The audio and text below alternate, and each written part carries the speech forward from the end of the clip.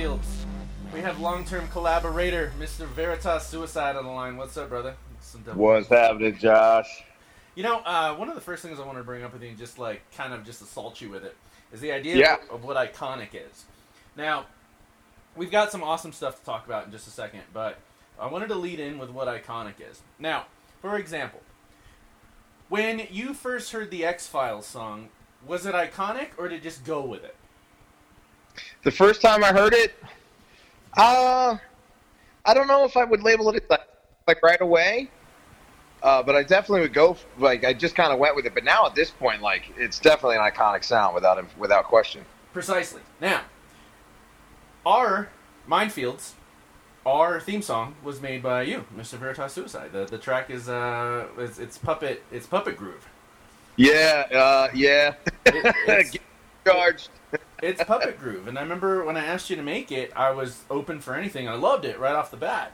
But now every time I hear it, the way and I'm gonna toot my own horn on this. The way Minefield starts, I love it. It is uniquely us. We're not iconic yet, but the reason I bring it up is because I was watching Invincible, and the kid was getting Mark was getting his superhuman costume. And, they hand him the Invincible costume, and he's like, I wanted something more iconic. And and the designer was like, iconic doesn't really work that way, dude. But the reason I'm assaulting you in four different aspects, and you're going to see why in just a minute. Number one, you're about to go on in 10 years, iconic tour. Okay, so it's about to happen, but in 10 years, people are going to be like, I saw Suicide Puppets with Soulfly, baby. Yes, sir. Yes, sir. Now, people don't know across the world who Suicide Puppets is as much as they should. But it's going to happen. And yeah, buddy. Tell me how you feel this could be iconic. Why do you belong there? Oh, we belong there because I am going to toot my own horn. Our fucking music kicks, bro. Do it. Yeah. We worked our asses off the longest time to get to where we're at right now. And when our manager told us, hey, Soulfly specifically said yes to Suicide Puppets coming on tour with them, that's when I knew, right then and there, dude, this is the start. I mean, granted, we've been together as a band for a long time, but this is the start of where Suicide Puppets is going to finally break through, and you're not going to get rid of us. Now, I love it. And one of the reasons I love it so much is because typically, I would say maybe 10, 15 years ago, Dan, you were a different Dan, obviously, but you probably, I'm willing to go out on a limb to say that or Veritas Suicide, sorry about that, would have been oh man, I don't know about this, I'm scared, just we're not good enough, I can imagine you would have those sort of jitters. But your last record was fucking cream of the crop. The cream always rises. Yeah! Cream's coming to the top now, baby. Yes, sir. And you deserve it. And that's that, and rightfully so. Tell me, just off the top of your head, 5 or 6 things that you've already fantasized about happening, backstage or on stage. On stage? The most of the stuff that I think about is just seeing the crowd, honestly. Just seeing the crowd, seeing how they react to us. Because, not probably 99% of these people that are going to come out to this tour have never seen us and or heard of us except for, here's the tour flyer from Soulfly, Suicide Puppets. Who are these guys? Let me go check them out. And you can check us out on Spotify, iTunes, Amazon, you name it, we're out there. Right. But mainly, I really, that's all I fantasize about, man, is just hearing the roar of the crowd and seeing a pit going, you know what I mean? That's what I'm mostly looking forward to, honestly. Do you and maybe trying to, I'm sure it's going to happen, but there's going to be some sort of weird tour story that's going to come out of this, and I know it's going to happen because of the dudes I play in a band with. If only there was some crackpot artist that showed up with a camera to record it all. I don't know. I think that might be a possibility. Yes, sir. Yes, sir. Blink, blinkety, blink, blink, blink. Tell me, now, on this same vibration, on this same frequency, the fantasy of the mosh pit that will happen from a Soulfly crowd compared to any of the other ones. Obviously, with respect to your hardcore fans already, but there's a little bit more gravitas to a Soulfly crowd because they're not Soulfly fans. There's no such thing as a Soulfly fan. You fucking love Soulfly, and totally. We don't fuck around. So no, so if you got that crowd going, like what's like are you gonna have to? Are we gonna have to like do some CPR backstage or something like that, or just? I assume we're gonna have to like stock up with a shitload of drum heads because I imagine by the end of the night all of yours are gonna be gone.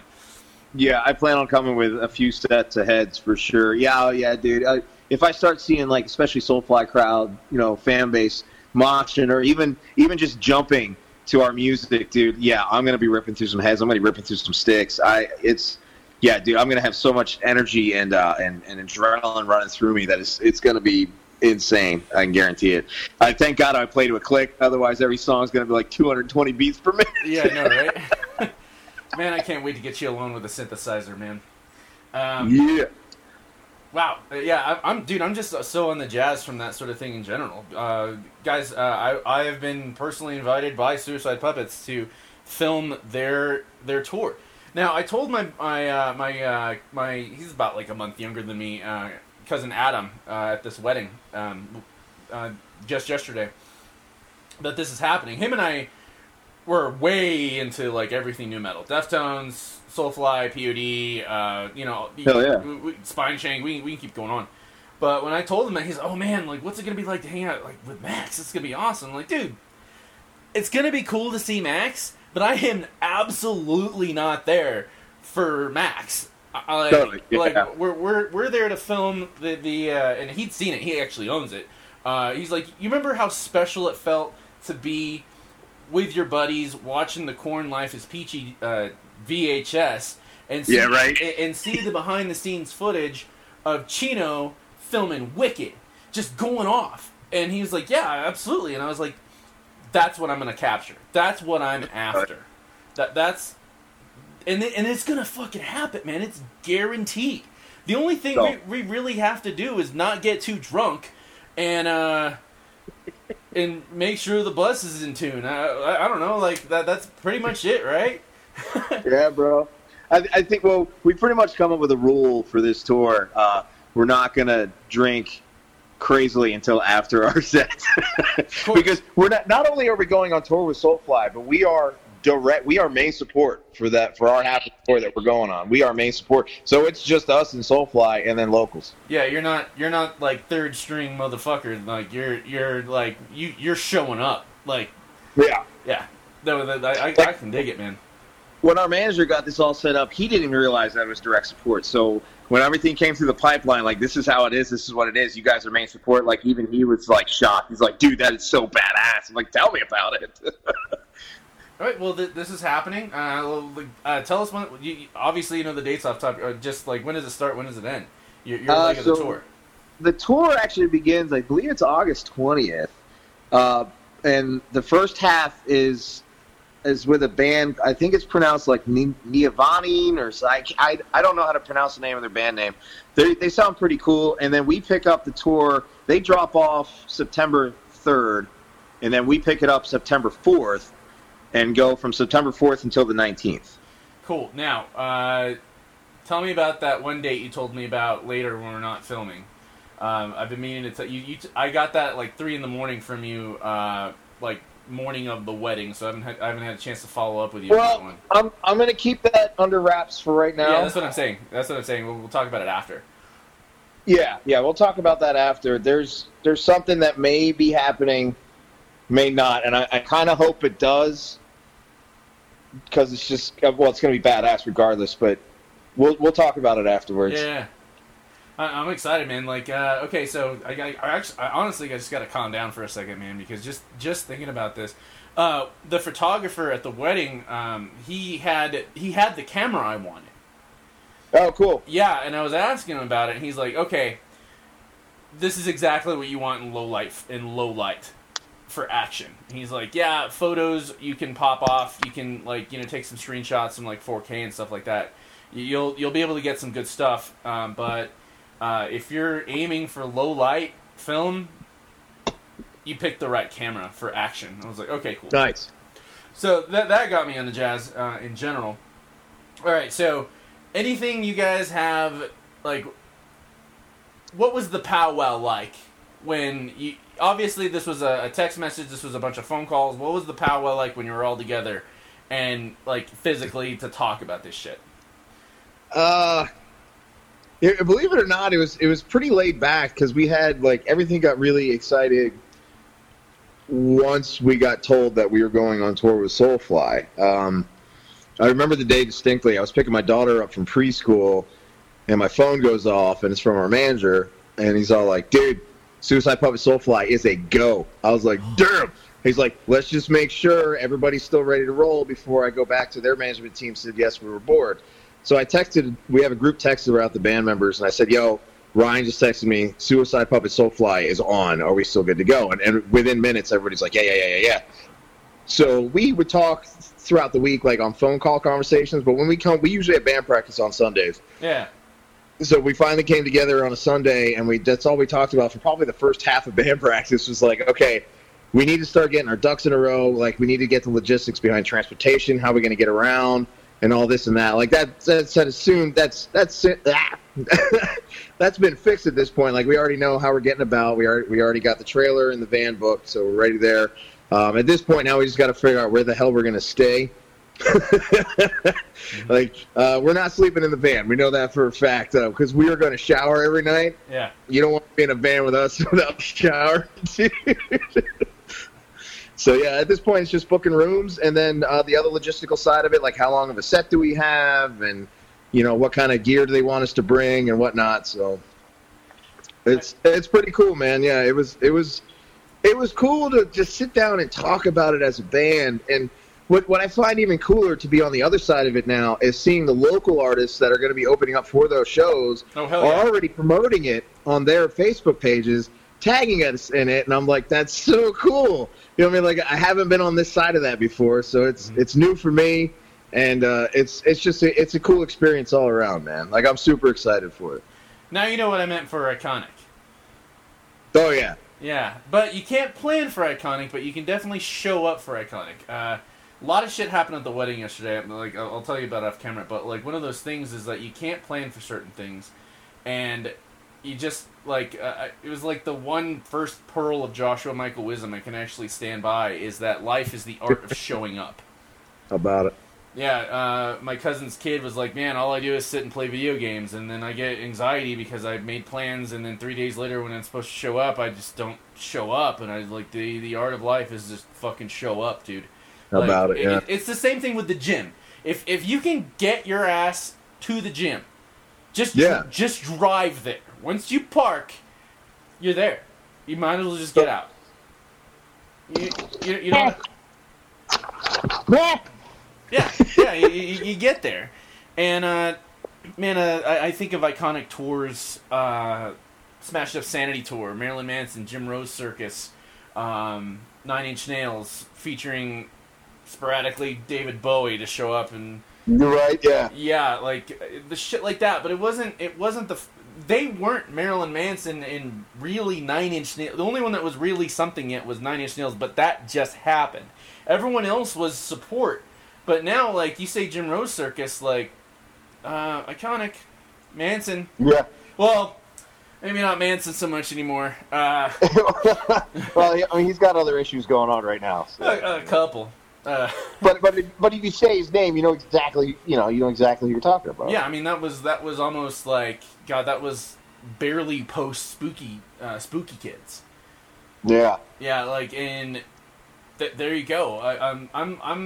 I'm kind of worried about myself because I've grown a lot since you first met me, but I'm really planning on being. I want to follow some of the best advice I ever got as an artist was from DJ AM, and he told me the best way to start a set is to think of it like you're lighting a stick of dynamite. That first song you play is lighting that spark, and let that really, be the explosion that gets things going throughout the night. Absolutely. My camera is going to do that for you guys. It's just going to be one of those things. It's there'll be times when you're going to be like, turn the fucking camera off, and I'm going to say no.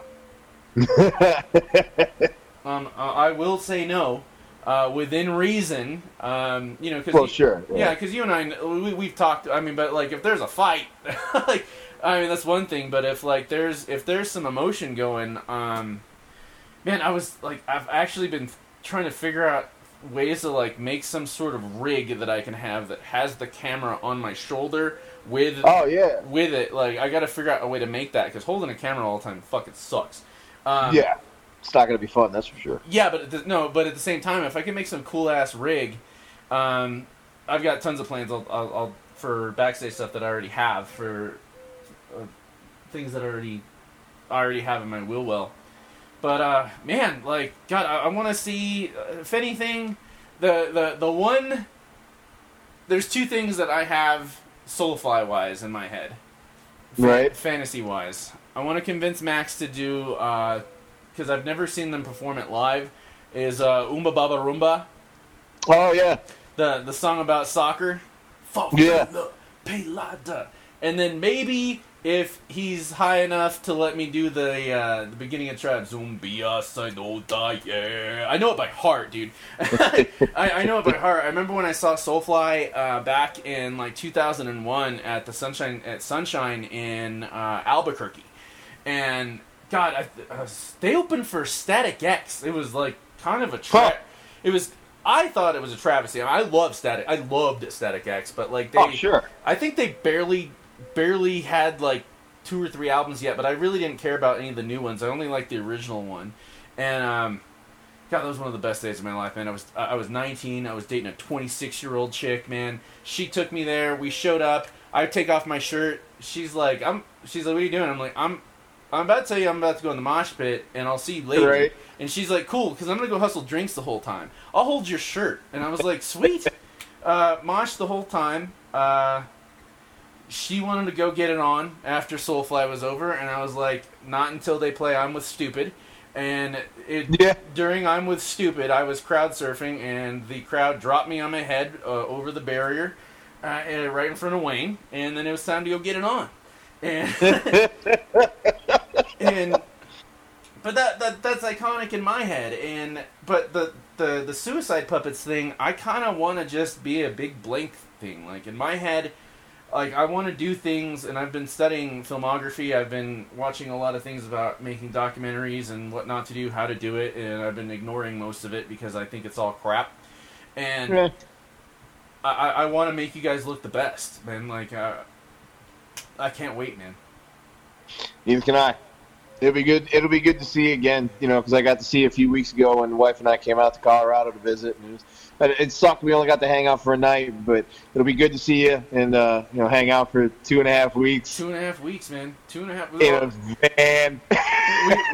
we in a van, but this van will have windows, even though I like windowless vans. It's funny, like, we did like an hour and 45 minutes for the first take of this a month ago, and the next morning you're like, yeah, we gotta trash that. Dude, I was smashed. I know I was smashed. And I know there was some good stuff that came out of it, but I was like, can we redo this, please? No. See, within reason, like I said, like any other time, I would have been like, no, this is getting printed. Nope, we were both shit hammered drunk. Like I think we went to bed like at 5 a.m.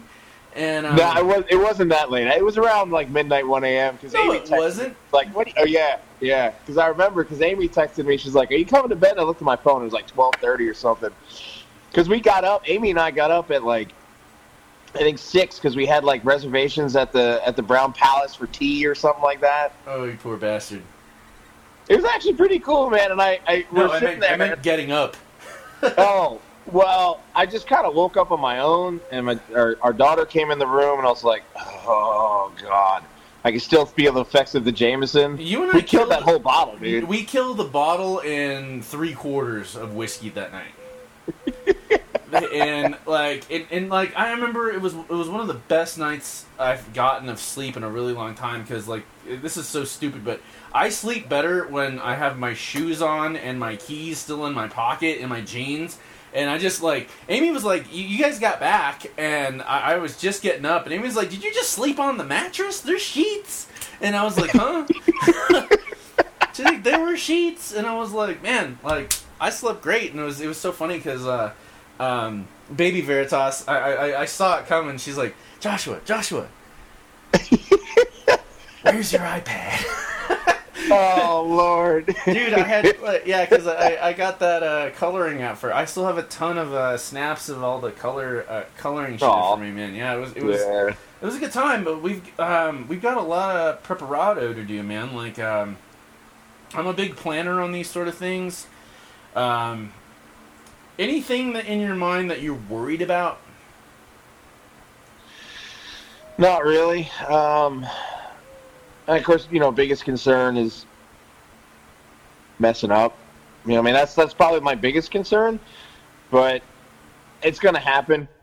As a musician, you make mistakes and whatnot. It's just how you recover from it. Like, if you just keep on rolling, like, if you fuck up and just keep on rolling, nobody's going to know. Right. If when you make that face and you stop and you try to readjust, then somebody's going to figure it out.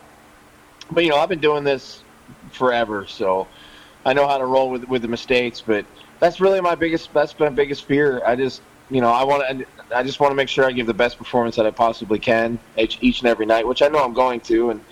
But yeah, that's probably my biggest fear. Was the original? Obviously, you guys are almost the full original Suicide Puppets menagerie from 15 years ago. Yeah, we really are the original Puppets at this point. There's a couple of new individuals in the band, and the only one that's missing is the old keyboard player. But yeah, for the most part, it's all original band members. My question is, was the original incantation of Suicide Puppets, had you made this record then, been emotionally and mature enough to handle this sort of tour? No. Why not? Absolutely not. Why not? Just by evolution of the band itself and how we matured as musicians. Like, when we first got together, it was just Twisty, Johnny, and myself. Right. Three-piece for the longest time, right? And, three-piece bands some of them are pretty cool and they can do well. We weren't. We didn't suck at what we did. It's just I don't think we had matured enough as musicians and worked collectively together to make the sound that we are now. So in the beginning, no, I don't think so. But now, oh yeah, we've matured as musicians over the years, and we've learned how to play with one another. We know everybody's strengths and weaknesses and how to work around that. So if this album had come out when it was just the original three, I don't think Soulfly would even said yes to having us coming on tour with them. Even if the record was the exact record that you just made?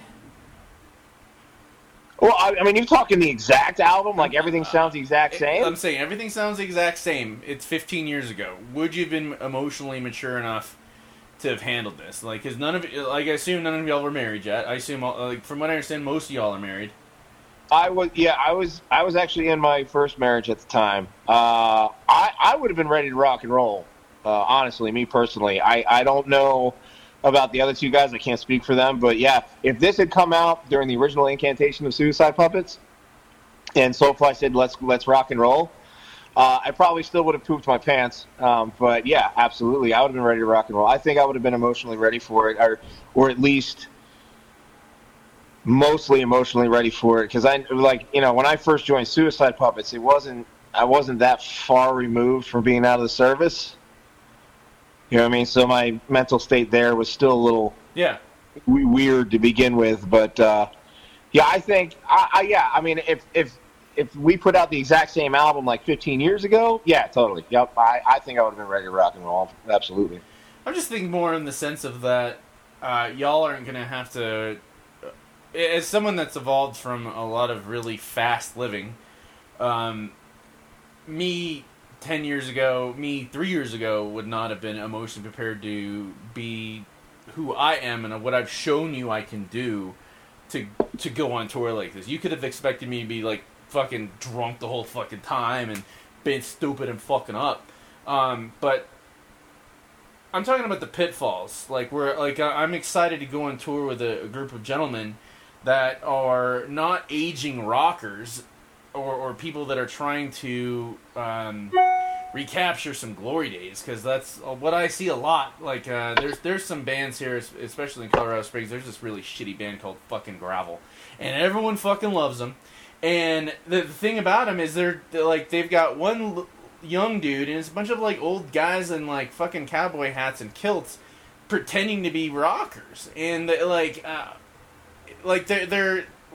crowd is, I want to say, 90% divorcees and chicks that are in their 50s and hitting on guys that, you know, don't know no better.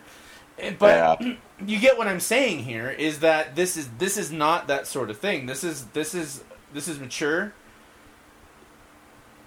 If on paper I saw these guys sung about serial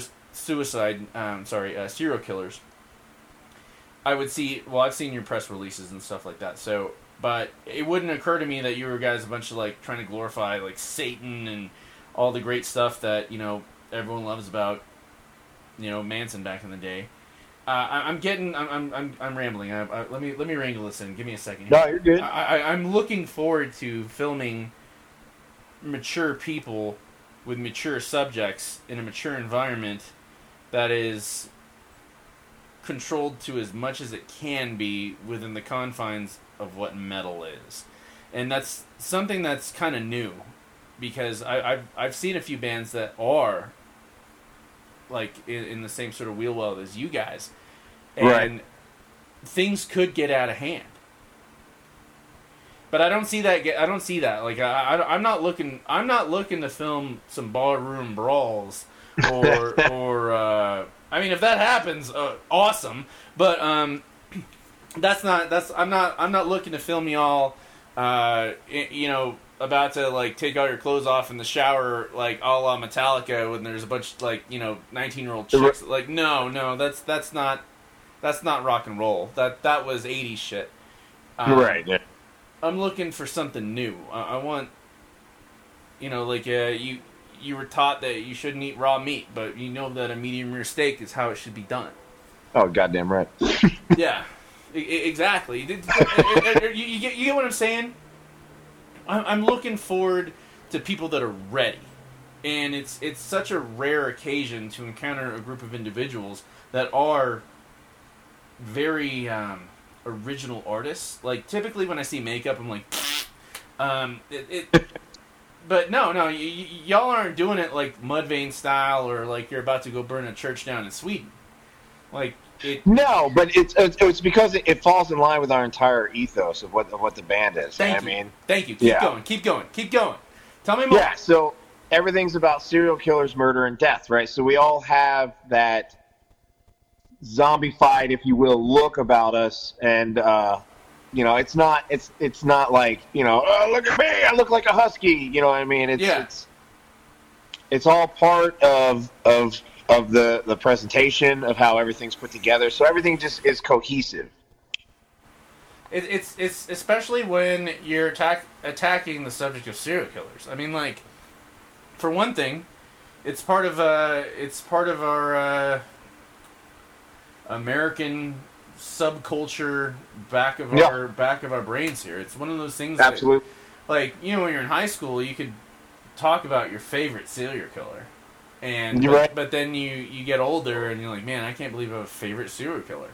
And then you start learning more about the maturity of the aspect. Like, you know, you're not really like, these people are deplorable people, but at the same time, though, the exploration into human experience and why. And you can say you have a favorite, but now I approach it with respect. Like the first thing that pops to mind is when I remember watching Dahmer's trial, and this black woman was on the stand screaming, "I hate you, Jeffrey! I hate you!" Right. Like, just like that woman would be just incensed if she thought that there was a band out there promoting serial killers. You are not. No.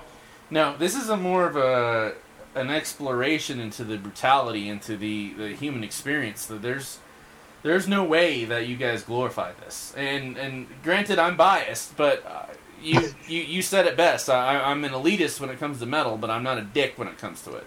Right. No. Totally. Yeah.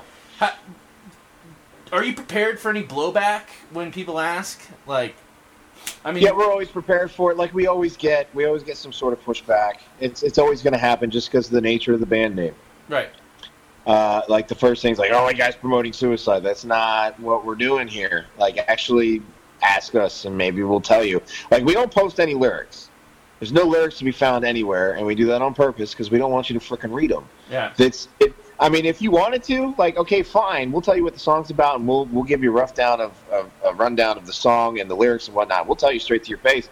But it's like we're not glorifying suicide. We're not glorifying serial killers. We're just talking about them and like how fucked up they were. Right.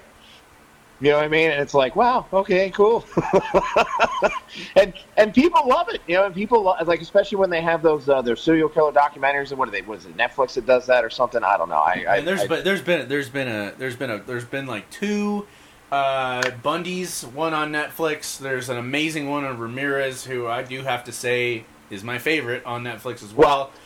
That would have been way better if the opening song to that was 666. I'm just saying. I know. So what you're saying because that's one of our songs, and it's about Ramirez. I agree. I've used it when I run in Guerrilla at wrestling shows, and people don't have music that, because a lot of these up and comer guys, they'll have music that if we're filming and want to put it on YouTube, we can't use "Rock You Like a Hurricane." Like if we use more than 10 seconds of it, YouTube is going to be like, wrong, done. The whole 2-hour video is done, not happening because of one more second out of 10. Right, yeah. But my homeboys at Suicide Puppets let me have free reign of that shit, and I can't tell you how awesome it was when Miss Raven was, I want this song, can't use it. Well, you like serial killers? She says, of course I do. I'm like, then you're about to be really happy. And she goes out there and God. It gets me too, dude. 666. 666 goes out, and we hear Ramirez all around, just swooping over the system, because I've got control of it. Right. And I crank him. Like, I crank him more than the actual music to just really, like, is that Ramirez? And, like, one of the dudes backstage, like, one of the wrestlers came up and was like, was that Richard Ramirez? And I was like, fuck yeah, it was. Yeah, it was. And Raven's going out there, and she comes back, she's like, that was fucking sick, I need that song. And I was like, yeah, like, that's cool. And I do the same with my homeboys over at Sinistry as well. They're in Montreal. Really want you guys to meet up. You'll love those guys. No, yeah, you had them on your podcast, didn't you? Yeah, I had them on the show. Yeah, I thought so. But what I'm getting at is that, wow, I'm really rambling here. I apologize, man. I'm just so full of the jazz right now, man. No, you're good, bro. I'm just letting you roll with it. All right, so back to what I was saying. You're prepared for blowback. You're prepared for obvious.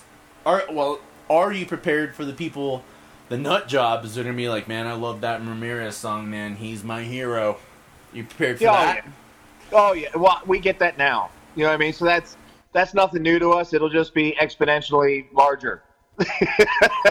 Yeah. You know what I mean? So, and we understand we're not everybody's cup of tea either. So we know that when we go out on tour, there's people that are going to love us and there's people that are going to hate us. And that's fine. We're not for everybody. What's the Suicide Puppets experience after the show? I mean, y'all are chilling out by the van. So if you go to any of these shows on this tour from September 4th until September 19th, when we're on tour with Soulfly, come to the merch table, come hang out with us, come have a beer, come drink, smoke, whatever. We just like to hang out. We're going to be hanging out, slinging some gear, bro. I waited for Dez for an hour and a half outside his bus. Will you guys be doing that? Well, it depends. Like, we'll have to break everything down. We have to get everything off stage because Soulfly's going up right after us, right? So we got to get all of our shit off stage, and then we'll probably pack up all of our gear. So that might take us maybe a half hour, 45 minutes, give or take, and then we'll come in and we'll be in the venue for the rest of the night. We'll be in the venue pretty much all night. Just after the show, give us about 45 minutes because we got to put everything away and make sure we're all packed up, ready to roll. Will there be some sort of evil lottery about who has to stay sober and drive? Yeah. Somebody's got to drive. I think for the most part, though, we're going to stay the night at every place that we play, and then get up early the next morning and head out. Because we start in Syracuse, New York, and go to I believe the town's called Clearfield or Chesterfield, Michigan. That's a 6-hour ride. So we'll probably stay the night in Syracuse and then drive the 6 hours the next morning to Michigan. But then from there, the next couple shows are only like an hour and a half away from each other. So we'll probably wind up staying the night in each town. Cool. Before we go to the next day. So somebody might, we don't plan on getting smashed. Not to say that it's not going to happen, but there's going to be drinking involved, and I'm bringing a ton of cigars, just so you know. So. Please do. We need to have a drill a hole in the van, so if we get pulled over, we're just dumping shit. Well, I don't want to. It's a rental. I don't. Well, we can pull up the carpet. That'll be fine. We're going to be fine. We're not going to be drinking and driving, guys. We get that. No. That's old school wrestling stuff. We're not we're not Anthrax. God, I wish we were Anthrax. But that's what I got for this, man. I can't wait to capture the new breed of Iconic. It's not a young man's game anymore. It's whoever has the fucking balls to rock as hard as they can. It's not whether or not you're dressing as a femboy on the strip in '86 and you're getting beat up by the guys that really like Metallica. This is all inclusive now. We're about to have a lot of fun and meet some people that we probably never would have met before or had any sort of wheel well to this sort of music because it's now readily available. Right. What do you guys really depend on when it comes to sales? Not that you're. I'm not talking about money. Well, I am talking about money. I'm not asking you to give me numbers, but what are you going off streams, off downloads, off actual physical CDs? Well, we actually make the most money off of merch. Yeah, that's how it's always been.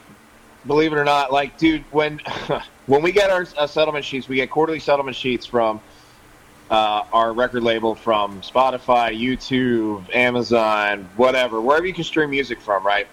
And when we look at those sheets, it breaks it down by how many streams you got here, how many streams, and it breaks it down by song, too. And it's the amount we get per stream is disgusting. Awesome. I think it's 0.001 of a penny. But it adds up. Well, sure. If you get millions of streams, yeah, it adds up. But we're not at that range yet. Yeah. But I mean, if you really want to help us out, buying the album straight out pays us out the most. Right on. In terms of, hold on, a little vague. Buying it straight out, on iTunes and Spotify, or actually buying the physical? No, well, you're better off buying a physical copy from us. Cool. Well, you just go to puppetmerch.com. That's puppetmerch.com, and you can buy the album off of that, and I'll ship it to you. I'll even put my little love note in there for you. Any special gimmicks y'all are gonna do at the merch booth? Anything like that, or maybe? That's all you're getting right now. That's all we're getting. Man, wow, this is already light years better than what we recorded last time. It was just chug, chug, chug. Hey, remember that time? Yeah, I remember that time. Yeah. Guys, Minefields. Suicide Puppets. What do y'all call your fans again? Puppeteers? Puppet Army. Puppet Army is fucking with you, man. We call them MFers or Minefielders. Yes, sir. Suicide Puppets and Minefields are collaborating. It's gonna happen. You're gonna see it. It's gonna be bad, bro. It's gonna be badass. I'm super stoked. Plus, like I said, just to hang out with you again for like a solid 2.5 weeks. You know what I mean? Yeah, man. Don't forget, Monkey Wrench, Stick of Dynamite. I'm hoping that we can do because don't forget I kept my Planet Fitness thing going so we can hit the gym. Yeah. I'm thinking that wrestling trips are so spur of the moment, but man, we gotta get a couple of Yeti coolers, get some cold cuts, and make sure we're just eating well. I know it might be a shitload. Oh, I know. Yeah. Might be a shitload of sandwiches. We gotta eat well on this. Probably Gatorade cooler. Nothing wrong with that. And no, absolutely not. Yeah. Nothing wrong with that. And some air fresheners to hang off your ass. What do you mean, Josh? What are you trying to say? I got some stinky farts. Yeah. No, that's what German people will call regular farts. Yeah. Fart and Scheisenheimerschen. Yes. Shut. Anyway, before I make a really, really bad World War II joke that immediately gets us banned. Oh no, guys! This is all I got, man. How do we find you on social medias? You can find us on Facebook, Suicide Puppets Band. You can find us on Instagram, Suicide Puppets. Twitter, Suicide Puppets. You can go to suicidepuppets.com. Actually, if you go there, that's the gateway to all of our social media sites. It also has the full tour schedule up there, plus all the other shows that we have lined up before and after the tour. Yeah, dude, check us out. You can find us on iTunes, Spotify, Google Play, Pandora, you name it, we're out there. We're pretty much everywhere. We're on Deezer. But if you could actually, if you, all your Minefielders listening, all you MFers out there, if you could go to our Spotify and follow us, that would help us out tremendously. Plus, you get a lot more updates about the tour on Spotify and our website than anywhere else. Yeah, and they have actual fans. They haven't bought fans like a bunch of dumbass bands here in fucking Colorado Springs have done. Buying fans on Spotify. Oh, I've got $40,000. No, no, you don't. We have talent. And we're rolling with it. Guys, this is Minefields. This is Dangerous. This is Suicide Puppets. This is Veritas. This is Joshua Michael. Your friendly neighborhood Joshua Michael. We are out. This transmission is over.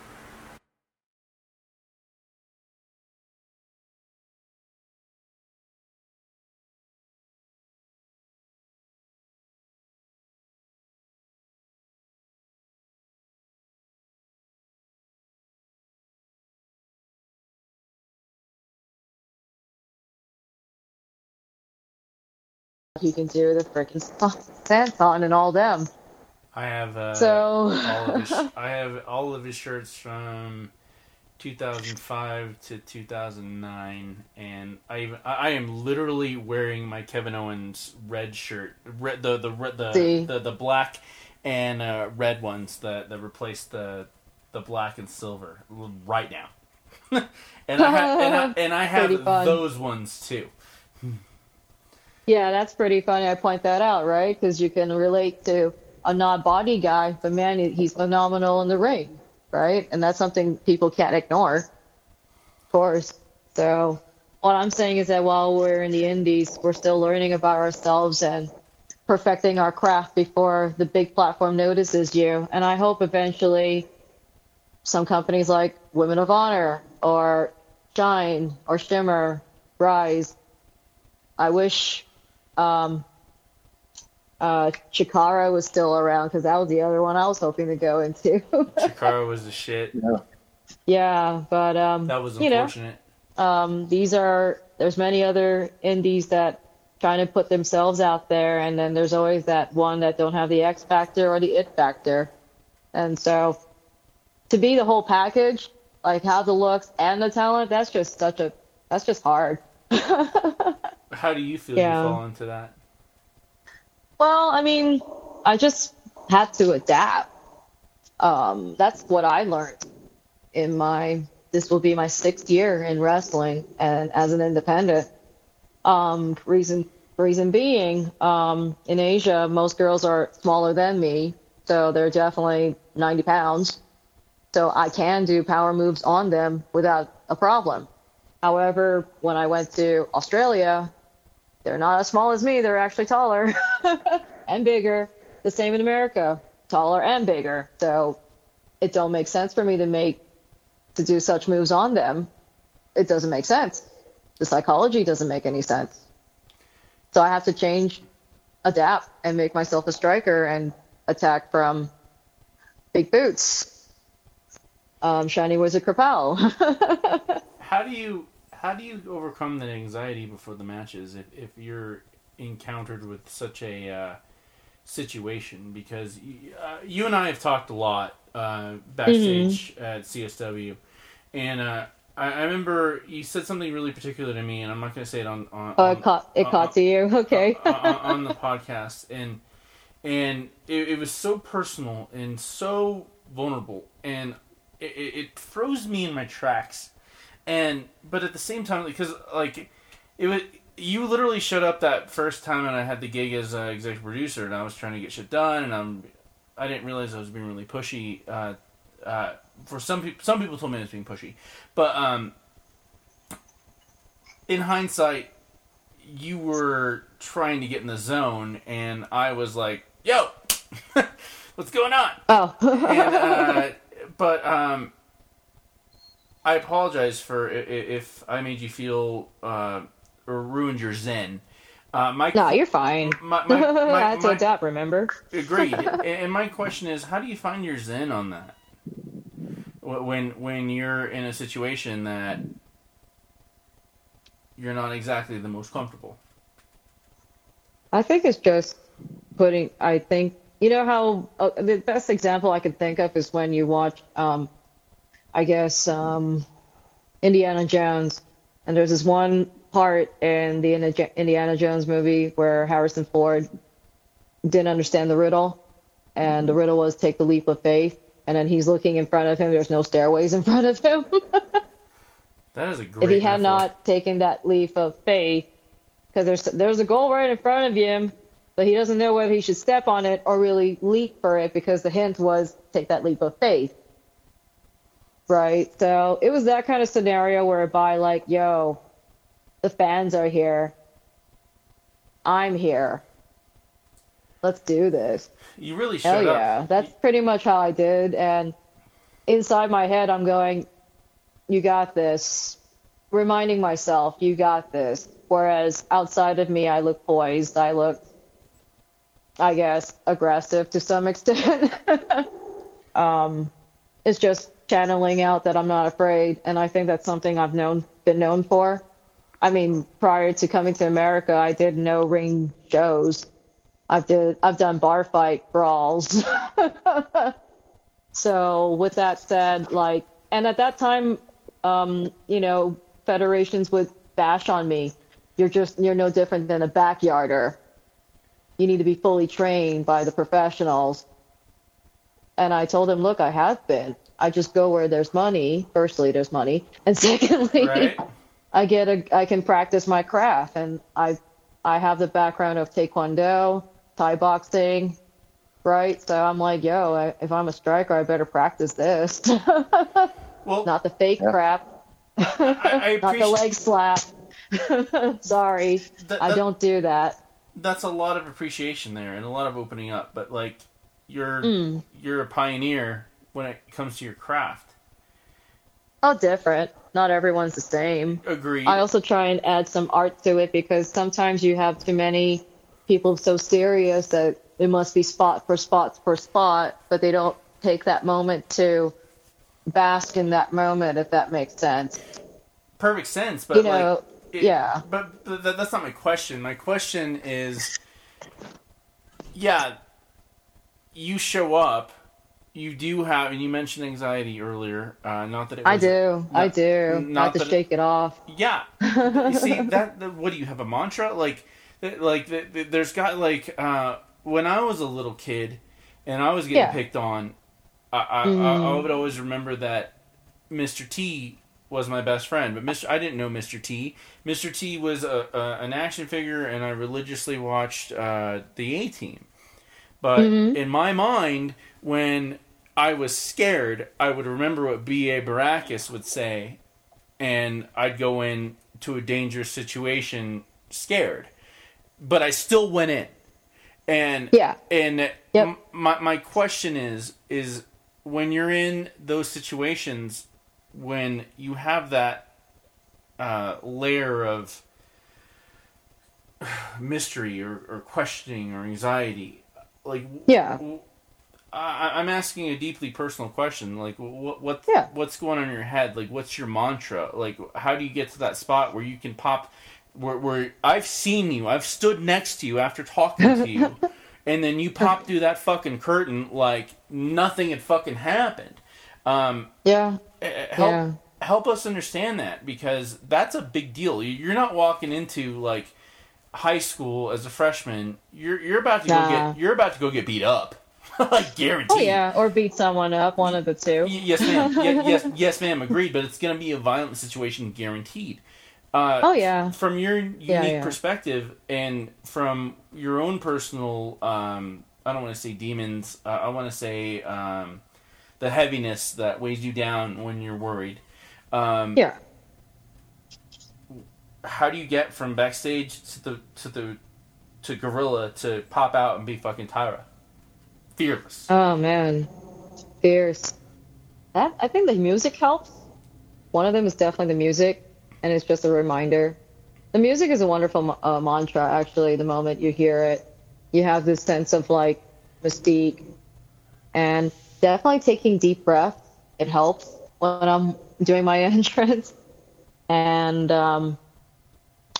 like I said earlier, I told myself, hey, you told yourself, when you first started out, in my head, this is before I come out of the curtain, I tell myself, hey, this is your moment.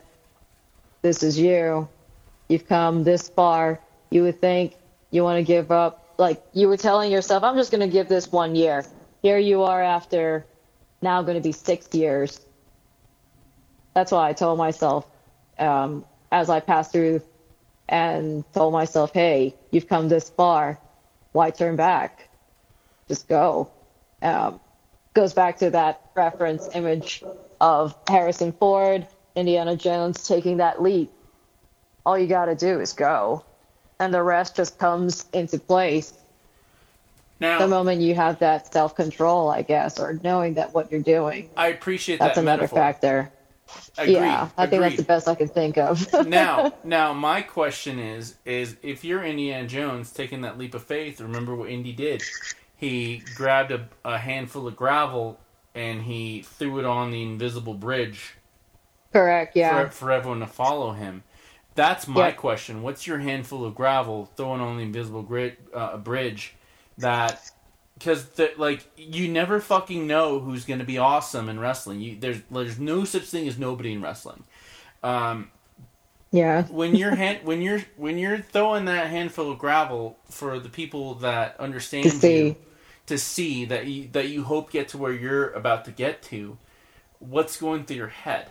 What would you want them to know to get to that invisible bridge without having the handful of gravel or you finding the Holy Grail? Because you're really talking about that. I know it sounds so stupid to anyone else that doesn't understand wrestling would be like, what the hell are these assholes talking about?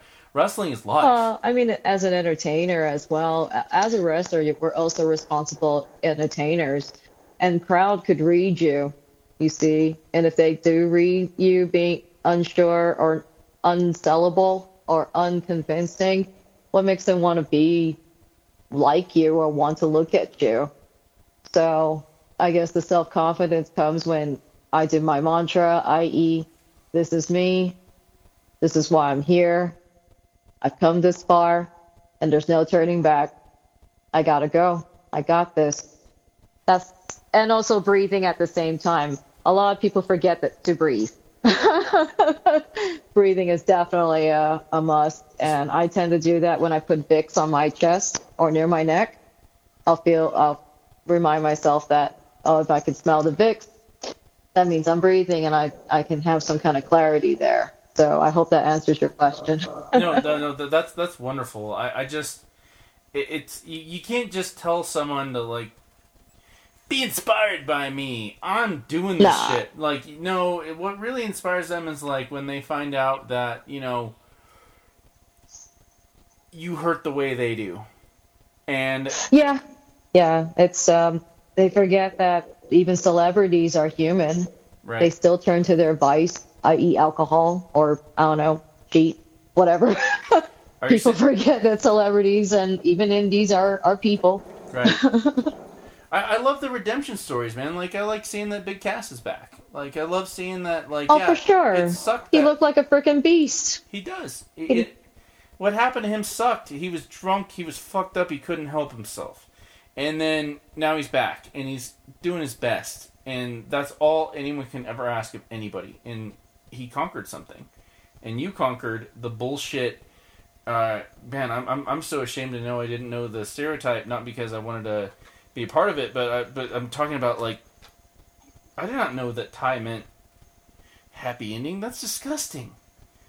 Oh yeah. I didn't know. You know, that, like, you had scenarios like that, or like ping pong show. The moment you say that, you associate it with Thailand, and imagine a person like me not wanting to talk about it because you know that shit's not something you talk over a dinner table. Agreed. You know what I mean? So it's a little awkward. I've told Tony a bunch of times, like, the only people that's never ever called me a faggot were black people. No. And the only people that's never fucked with me were Asian people. White people all the time. I should, growing up in the military, and being picked on by a whole rainbow. A whole rainbow? Of people picking on me because I was a weirdo. Mm-hmm. I still had to fight. I still had, like, there was a couple times when I knew I was going to have to, I was told, like, I'm going to fight you after lunch. Oh, those are fun. I've always gotten such playground fights growing up, too. I mean, that's part of the reason why I had to move schools when I was in America. 4 different schools, actually. So it's not something I should be proud to say. But I fought because I believe in something, and the one I could remember most vivid was, I believe, 9/11, right after it happened. Near my school, there was this house, and this little 6-year-old was in her front yard playing a sand thing, or sand castle, whatever, or some kind of Play-Doh, I couldn't tell. And my classmate, sorry to say it, she's a Texan, loud and proud Texan. Right. She goes to this house with this poor girl in the front yard and starts throwing rocks at her and says, "Get out of here, you Arab." I was telling her, my classmate, stop it. This family is not Arab. And don't say Arab, that's wrong. Not correct the pronouns. Right. And she wouldn't stop throwing rocks at that poor girl, and I did what I had to do. I told her, if you don't stop, I'm going to make you. And she's like 6'2", bigger bones than I am, and I'm just a tiny 5'2". 5'2" girl that told a big girl to stop throwing rocks at a poor little kid at that kid's yard, and I just took her down, grabbed her hair, told her, you better stop, and she wouldn't, swung at me, and yeah, let's just say it didn't stop. The parents came out and grabbed their little girl. And the moment I saw them take the little girl, that's when I pretty much broke her wrist. I was about to say, I hope there's a scar on that girl's body that every time she sees it, she reminds it not to be a racist. Oh yeah, I did that. I mean, she's I get it. Everyone in America is opinionated and has a right for expression, but that doesn't mean that right should abuse someone else's right, let alone another fellow citizen. It's just wrong. I don't know. It just felt that burn inside me. I grabbed her by the hair, took her down, and pounded her until I saw the little kid go inside with the parents crying. I never got to see them again after that because they clearly moved. Yeah, but you weren't looking for a thank you. You were looking for a quit fucking with an innocent. Yeah, I did not approve. And the family, you look at their name, they're not even Arab.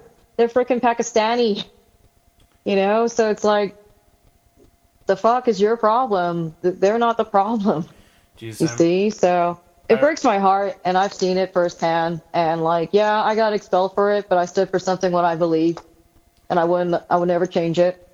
Mother, on the other hand, was not happy, but of course. Of course. Yeah, but just sharing with you. I didn't mean to cut you off. I apologize. No, you didn't cut me off at all. Like this is exactly why Minefields exists, is that we walk through minefields. And Tony, when was he when he realized what minefields really meant?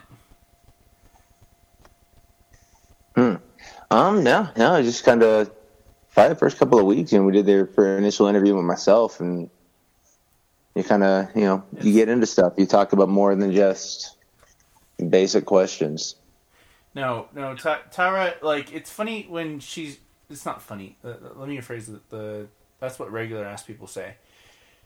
It is interesting that she didn't tell that story because she wanted praise that she saved a Pakistani girl from getting belted with rocks.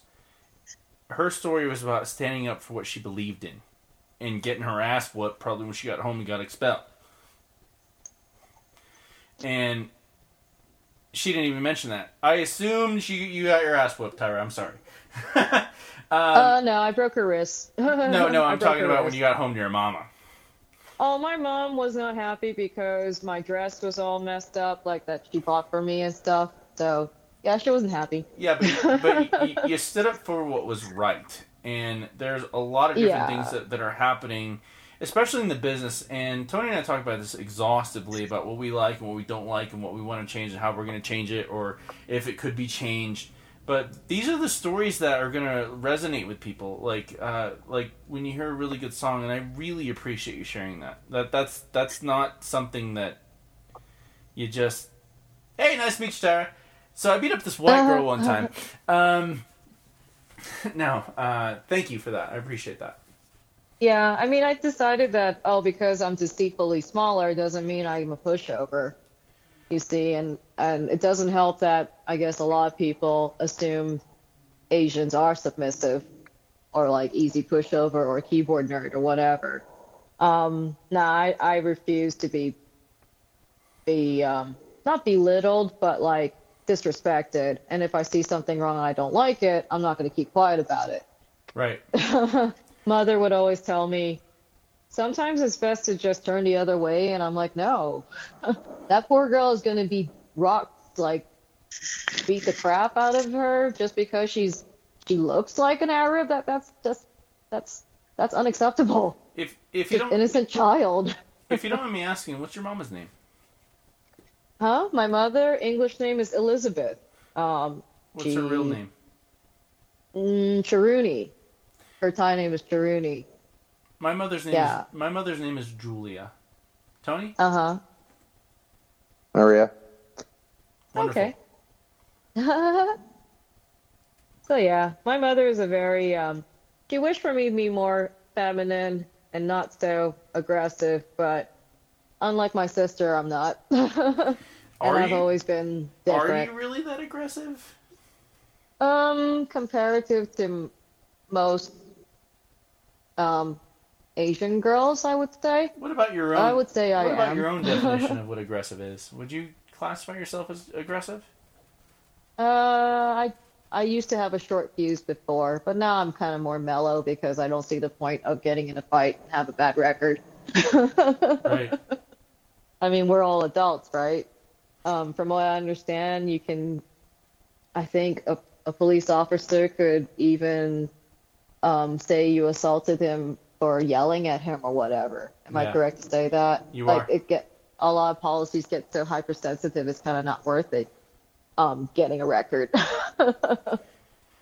Granted, everything you've told us tonight, you've told us a lot of good, a lot of bad, some crazy ass awesome stories. Where would you want to see the business go? Because one of the things that I really want to herald in Minefields, and just to bring it real quick, Minefields is questioning everything and exploring. And you showed us a lot of that tonight. Questioning and exploring where wrestling should be, and it is an absolute paramount, like a a monolith in the ground. I don't care what's between your legs. If you're a wrestler, you're a wrestler. If you're a person, you're a person. Where would you want, after all your experiences and how you've been in many, many locker rooms across the world, and that's a really broad question. You've been in a lot of places. Where would you want the business to be? I mean, like you can't just say, okay, we're going to change the world. Okay, women wrestlers are now known as wrestlers, and we're not going to call them that anymore. They're just wrestlers. But what True Blue, what changes would you like to see happen? It's hard to say, because I remember before COVID, and this is me myself doing no ring matches around the world even. And I have those who never done no ring shows telling me that I'm a backyarder. So that mindset has already changed after COVID, because firstly, we're not allowed to have crowds. Secondly, stuff could be infected, like metal and everything. Yeah. So having a no ring show, which I got familiar with, and we started bringing out at our Neon Light Bar Fights, which is the sister brand of our Slave to the Deathmatch tournament. Yes, ma'am. Extreme section. That aspect actually was more inviting to non-wrestling fans. That's something I learned, because you can only do so much wrestling show, generic wrestling shows for your wrestling fans, because there's not that many. But if you're able to broaden your product, in our case, the No Ring Deathmatch, Neon Light Bar Fights, at a bar brawl setting with our rules, and people love to drink, of course. Rowdy Crowd makes a very fantastic show. Of course. It shows us that we can broaden our fan base. Even non-wrestlers would also enjoy what we do as well. So back to your question, I think wrestling has evolved to the point where no ring shows are acceptable. And that's a wonderful shift to see. However, you have highlights of death matches or spot monkeys that, how should I say, become over the top, like have no meaning or no purpose or why they do that kind of situation. Yes, ma'am. But we are in a situation whereby the most viral video from our side with Slave to the Deathmatch was when Murdoch did that Canadian Destroyer off the balcony onto the ring. That itself getting noticed and being viral is like now the thing to try and do. It's a hard thing to catch on, but once you do, you kind of make yourself known at that point. Of course, there's Botchmania too, who can make yourself viral too, so it's either good or bad. I think what I'm trying to say is that I'm happy to see that no ring shows are acceptable by workers as well, whereas before they would talk down and be like, you're no different than a backyarder. Let me rephrase. When people say backyarder, they assume that you've never been properly trained. Right. That's how they assume. But actually, if you look at, from my experience, when I did the underground wrestling scene, there was no proper ring. It's just chain rope. Instead of rope, it's chains. And it dawned on you later when you're breaking your fall, even when you take judo, when you do kickboxing and all, you hit the ground. It's going to suck, but you get back up and fight. So that's how I look at it, that I think it's starting to be more realistic or realism. And as a worker, you're forced to think outside the box, right? So just to add to the mix of like how wrestling has evolved, I'd say it's becoming more versatile. And a lot of people enjoy more blood too, it seems so. But it's not necessary, you see. It's how you do it, and there's meaning to it. And I think that's something that the meaning to it is the part that I'm missing nowadays, if I'm making sense. You're wanting more poetry to the art. Yeah, I would like some poetry, and I think that's another beauty about wrestling, like in lucha culture, must wear mask. Even if it's scorching hot 100 freaking Fahrenheit, you're still wearing your mask inside that power suit that you're talking in that press conference. That honestly floored me because I'm like, whoo, I don't know if I can do that, and I'm already suffering with my face mask right now. So that's something that hit me, and it was admirable. Yeah, and I kind of miss that poetry or that double meaning or that respect, if that makes sense in wrestling. It makes perfect sense. Tony? Yeah, I could definitely see it. Oh, and I hate hearing people go, oh, it's so snug, it's too stiff. First thing I say to them is, first off, if you're going to be fighting with me, it's not the leg slap, whatever slap thing. Yeah. No. Sorry, it's not No. going to happen. I warned you, but you're no sexy star. You're still protecting, and I know. Oh, of course, I I see protect. it. I see I it. protect. I see it. I mean, see it. I respect the sport enough to not intentionally. You see, the intent is there, but that's the beauty of the art. You see, and that's something people forget and or lose themselves while they're doing their match. I don't know how else to describe it, but you would see it when you have a trained eye or observe a lot more. Yeah. I thought I had a trained eye until every time I watched a wrestling match, Tony would kick me in the dick. He's Nah, I'm just putting him over, man. He's one of my best friends. I just love the guy, man. You've worked with him. He's all quiet now. I know. Did Yeah. I say something wrong, Tony? Oh no, you're good. I'd come out of retirement to wrestle you. Oh, for real? I hear all the stories about your road trips when you used to be with IWF and all. No. I'm like, yo, I gotta see if you still got it. I'm down. I'd come out of retirement for that. Phenomenal matches, though, when I watched those old videos that Bubba would keep at our house, and I saw your footages.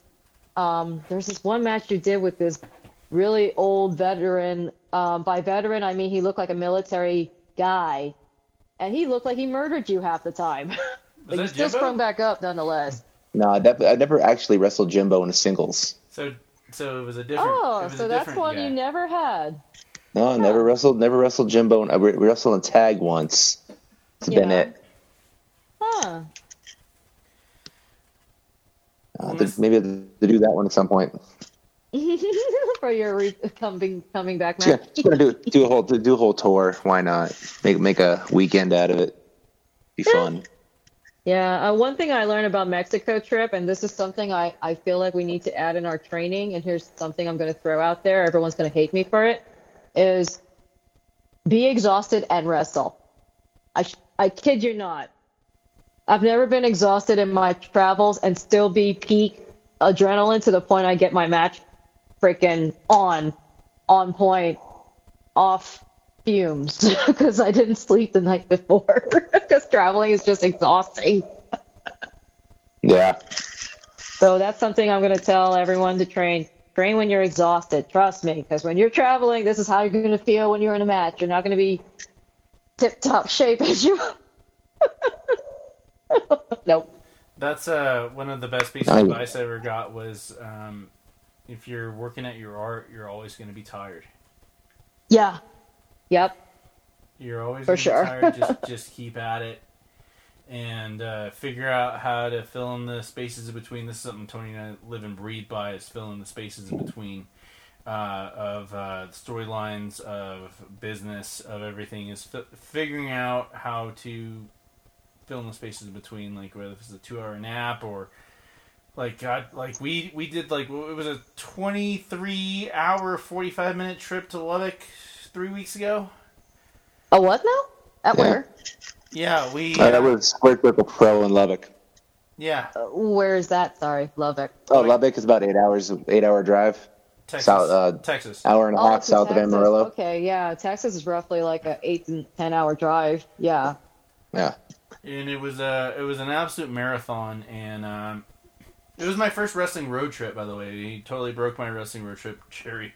on that one. We worked the entire way we filmed, and that's actually something we want to talk about Okay. in just a minute. But if you could give any advice to boy, girl, trans, what would you want them to know that you learned that you wish that you had learned at an early age?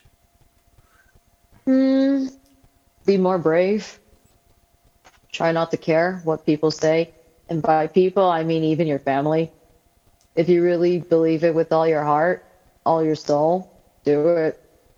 Because like I told everyone, wrestling is not for everyone. Heck, I never would see myself as a wrestler if you talked to me maybe 6 years ago before I learned training.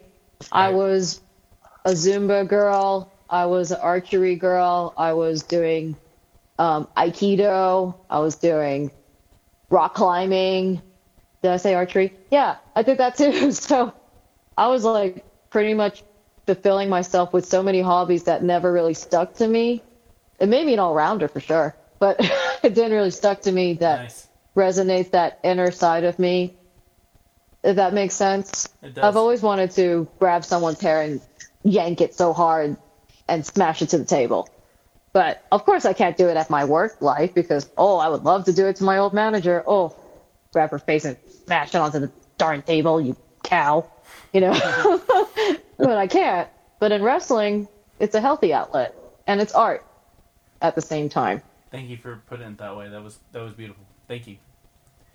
No, lack of a better word. Yeah. No. Art is art. Whether it's Jackson Pollock throwing random splatters of paint at a giant ass canvas, or someone testing the limits of what different shades of blue on blue are going to be $1 million in the future, or seeing a perfect photo of Kevin Owens delivering the most beautiful pop-up powerbomb you ever saw in your goddamn life to Sami Zayn. That is a beautiful move. It's a beautiful. it's fluid art, and he just pop-up powerbombed his best friend in real life. So we got all this stuff going on here, and it just happened. But then it did happen. We saw it happening, but then it resonated, and you've got one of the Premier Leagues, Feds, whatever you want to call it. Yeah. In Denver. How do we find Primos on the social media? Primos. We got our Facebook page, so you can find us as Primos Premier Pro Wrestling. We also have, Instagram and Twitter for Primos Pro Wrestling, so you can follow us on all three platforms. And as earlier mentioned, on the 26th of June, we will have our second annual all-women's tournament, the Omega 9. So definitely excited and practicing towards it, because we didn't get to do it last year due to COVID and not enough talent to come and wrestle. So this time, now that things are opening up, everyone's healthy, going to be healthy or whatever. Most of us getting healthy, we all can come together and make a killer of a show.